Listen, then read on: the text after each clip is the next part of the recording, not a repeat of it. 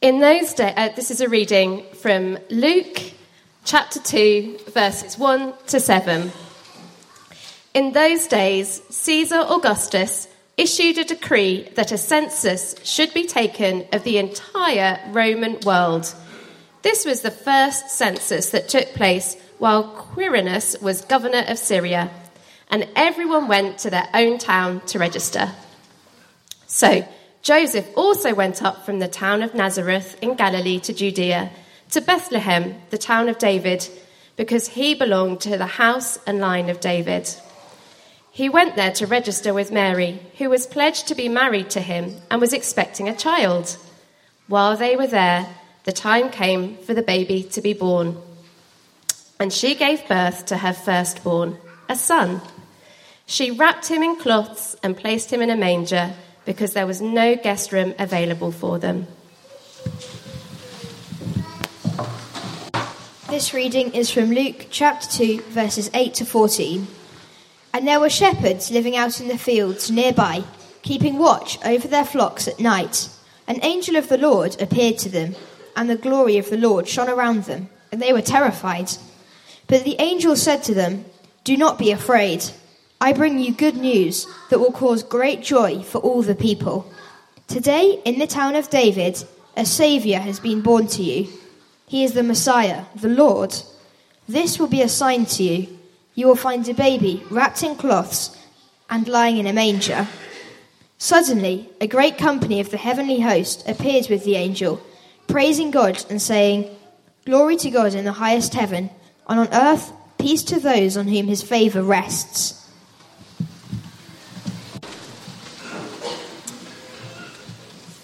What a saviour, what a friend, what a glorious mystery we've just been singing.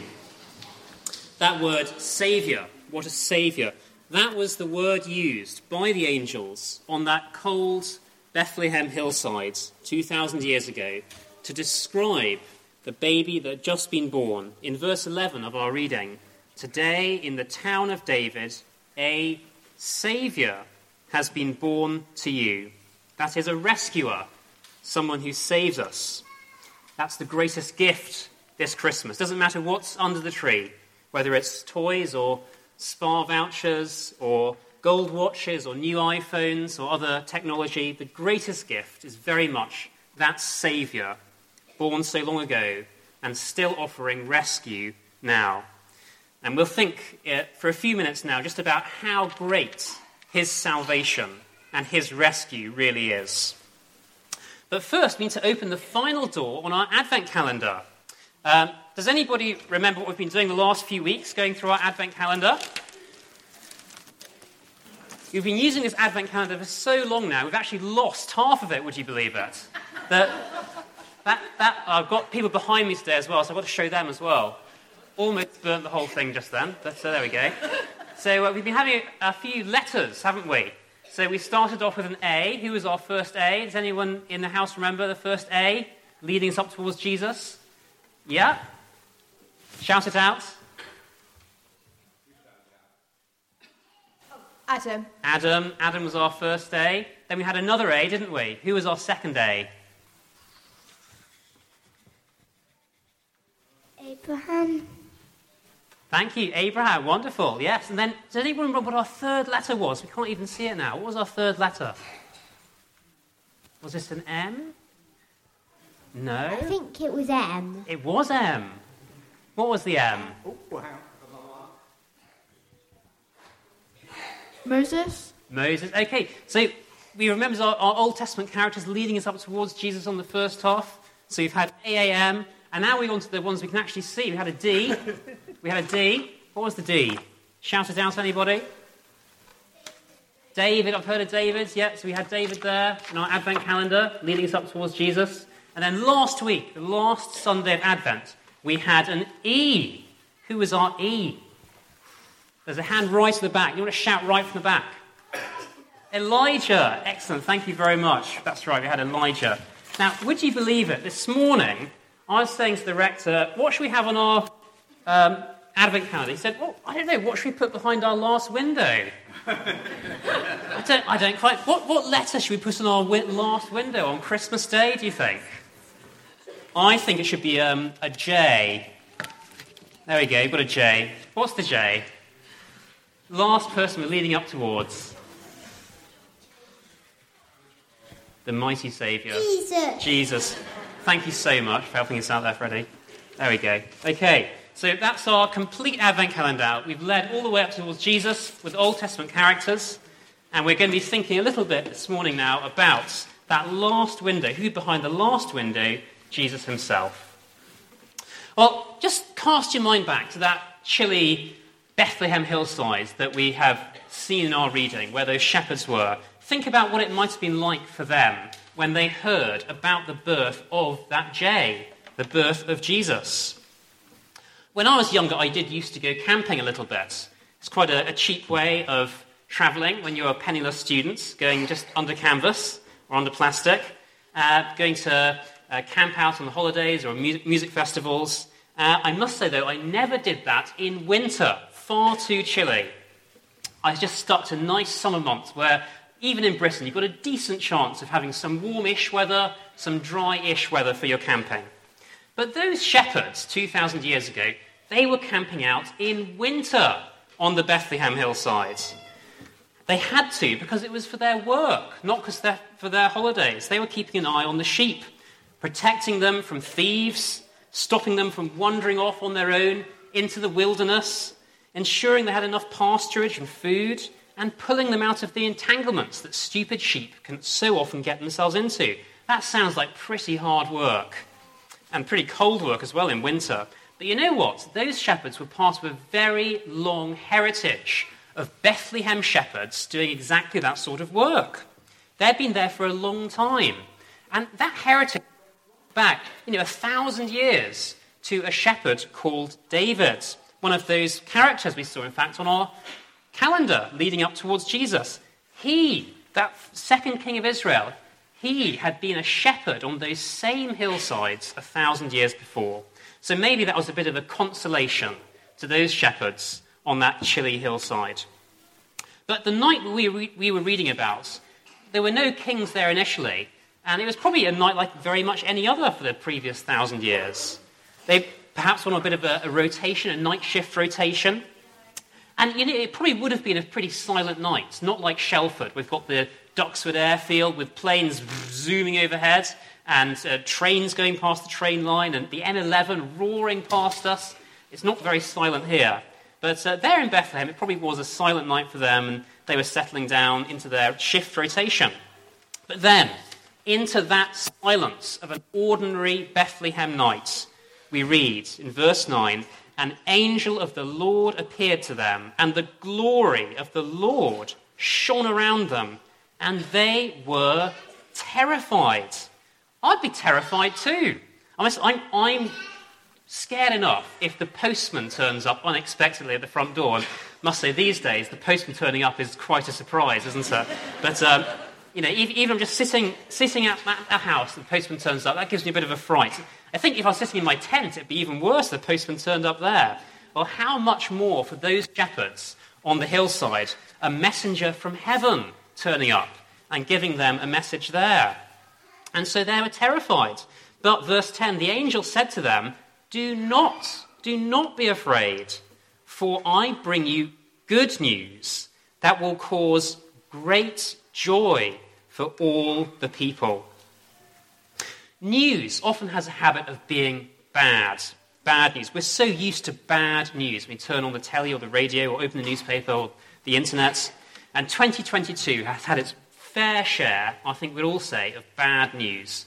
Topping it all, Russian invasion of Ukraine, very bad news. But then we've also had the death of Queen Elizabeth, we had 3 prime ministers, turmoil at number 10, rampant inflation, rising fuel prices, lots of bad news. And I think 0 AD, back when these shepherds were on their hillside, probably the same. Lots of bad news then as well. Roman Empire invading some province nearby, politics going up and down in Jerusalem, local prices for wool for their sheep going down the toilets. So a relief to those shepherds to hear not more bad news, But good news. I bring you good news. And it was better than that, because this is good news of great joy. And that sounds like the best sort of news you could possibly receive. This is what it was, verse 11. Today, in the town of David, a Saviour has been born to you. He is the Messiah, the Lord. Wow, a Saviour. That sounds good, the shepherds probably thought to themselves. There's lots of bad things, lots of bad news in the world happening. Wonderful to have a saviour, a rescuer.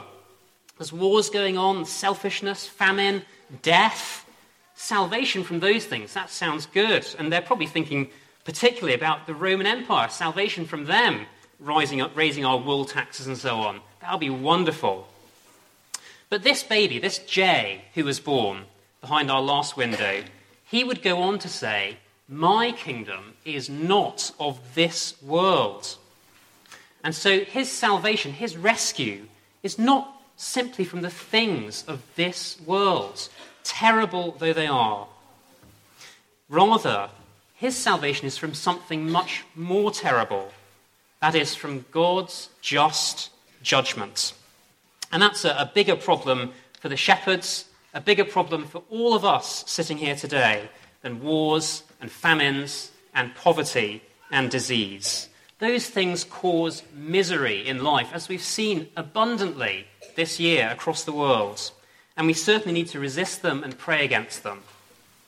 But you know, God's just judgment, those consequences last not just for life, but forever, in eternity.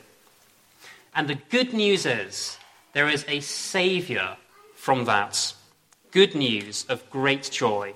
We don't understand how great the gift of Jesus is until we understand quite how bad our predicament is. Families across the world will be gathering today to celebrate for Christmas lunch. Hope your turkey's in the oven. Ours is already. And it's going to be a wonderful time to reconnect with relatives all over the place. Intergenerational bonding going across, as we can see in the church today, wonderfully. Memory making happening right, left and centre. Sadly, some families will not be quite as harmonious as all that, and it could be for them a slightly more difficult day. And we certainly pray for healing and for restoration where that is the case. More sadly still, there might be some families that actually won't see each other at all this Christmas. Some individuals who may be left on their own. Imagine not seeing one's own father, where they're still alive, for Christmas.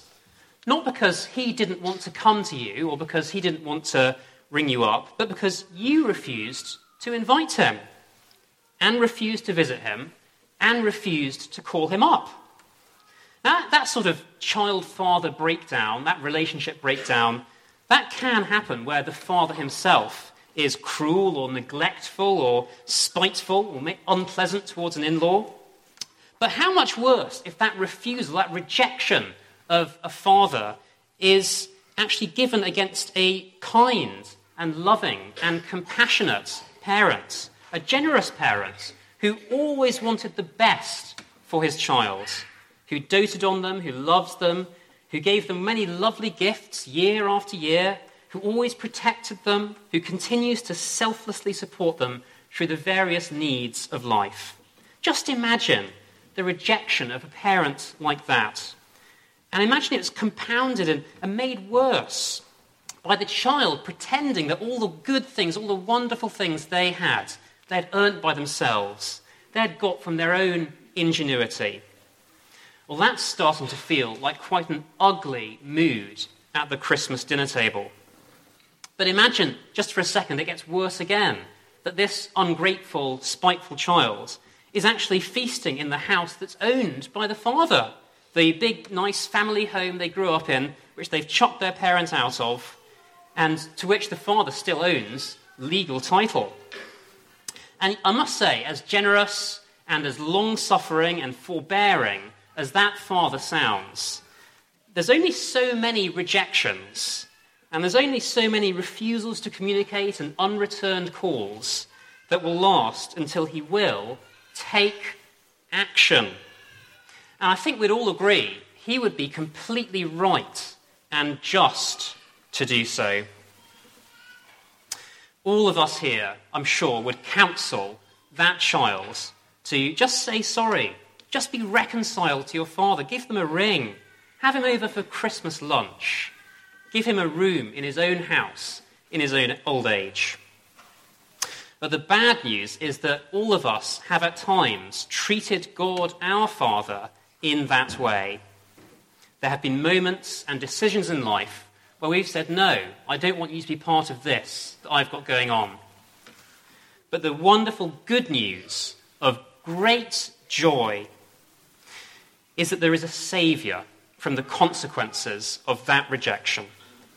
Not a saviour just of our own foolishness, not a saviour just from the little consequences day to day, but a saviour from the great consequence of the just judgment of God. In Jesus, who came at that first Christmas, God says, don't worry. He says, all is forgiven in him. Water runs the bridge. Let's start afresh if you turn back to me and say yes to my Son, the Lord Jesus. And so we can have a happy fellowship at that table, a happy communion as we'll enjoy after the service. Restored relationship, not just within our earthly family, but restored relationship with our Heavenly Father, now and in eternity. Good news of great joy. And that is the glorious mystery that we were singing about of Christmas. Let's pray. Heavenly Father, we praise and thank you for the Lord Jesus, born that first Christmas. Thank you for the great gift we have in him. Thank you for all he means to us, now and forever. In his name, amen.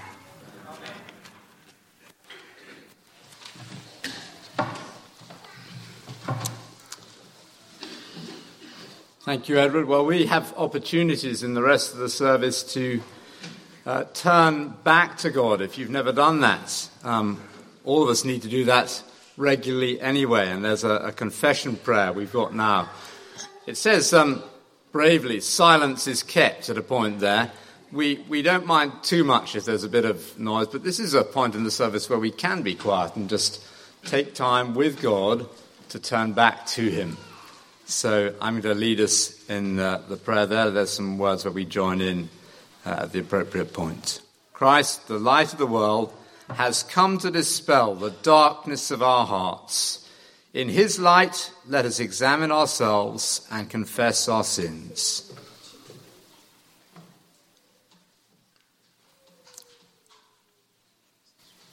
We confess our unworthiness to stand in your presence as your children. We have sinned. Forgive and heal us. The Virgin Mary accepted your call to be the mother of Jesus. Forgive our disobedience to your will. We have sinned. Forgive and heal us. Your Son, our Saviour, was born in poverty in a manger. Forgive our greed and rejection of your ways. We have sinned. Forgive and heal us. The shepherds left their flocks to go to Bethlehem. Forgive our self-interest and lack of vision. We have sinned. Forgive and heal us. The wise men followed the star to find Jesus the King. Forgive our reluctance to seek you. We have sinned. Forgive and heal us.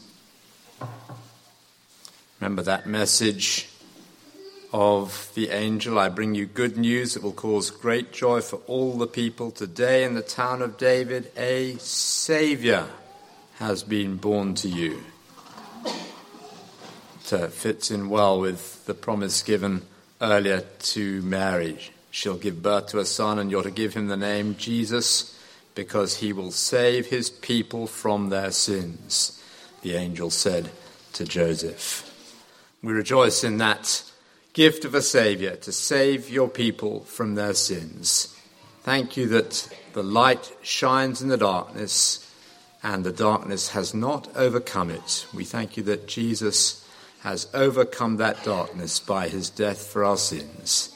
In his name, amen.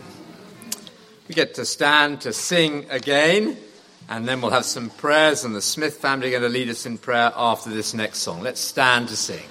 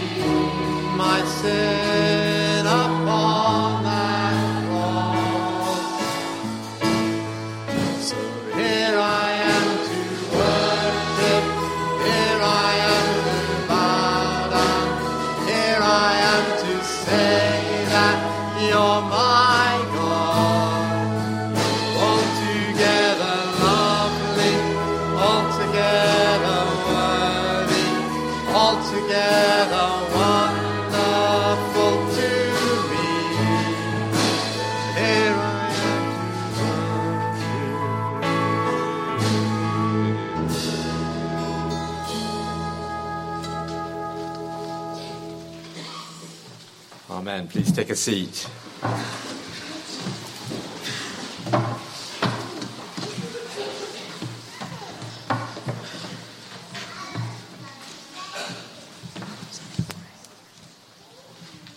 Let us pray. Dear God, thank you that you loved us so much that you sent your Son Jesus, full of grace and truth.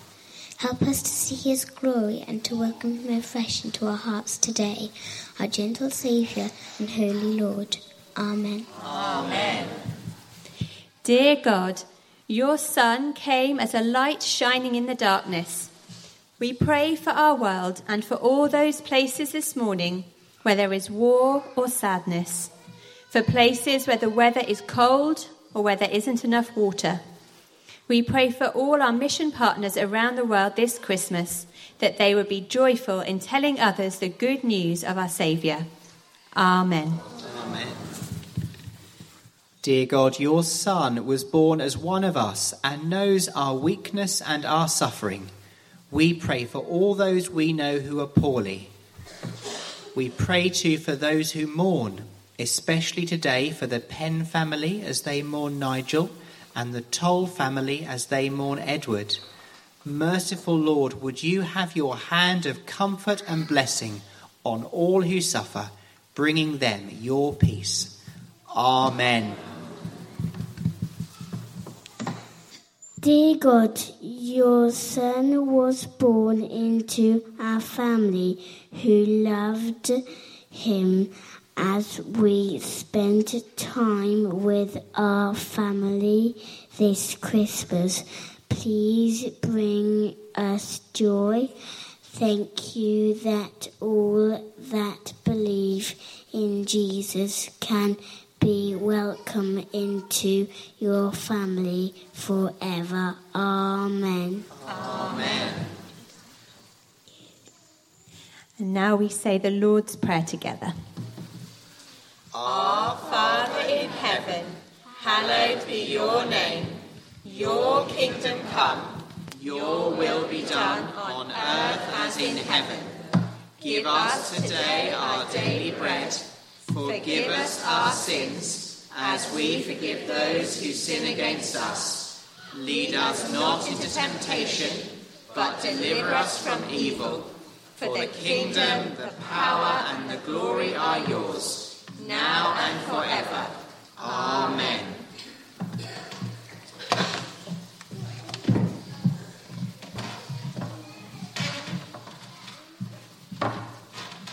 Thank you very much, Phoebe. Thank you, Sophie. Thank you, Mark. Thank you, Philippa, for leading us in prayer. I had one other thank you to pass on. This is not for me to say thanks, but thank you from Angela Palmer. I know a lot of people have been praying for her. It is lovely that she's out of hospital for Christmas, and she wanted to say thank you to those who've been praying for her. So let me pass that news on. I had a happy time having communion with her and her sister and her brother-in-law on Friday or Saturday. I can't remember which it was, but she sends her love to regulars at the church here. Just a reminder that God is not just one to believe in, but to trust, and the steady trust Angela and others who've been having tough times in the church family have had is a little reminder of what it is to be in a personal relationship with God, which is what we're going to focus on as we prepare for our last hymn now. There's a declaration of faith on the service sheet going up on the screen. I'll ask some questions. We don't want to put words in anybody's mouth. If you're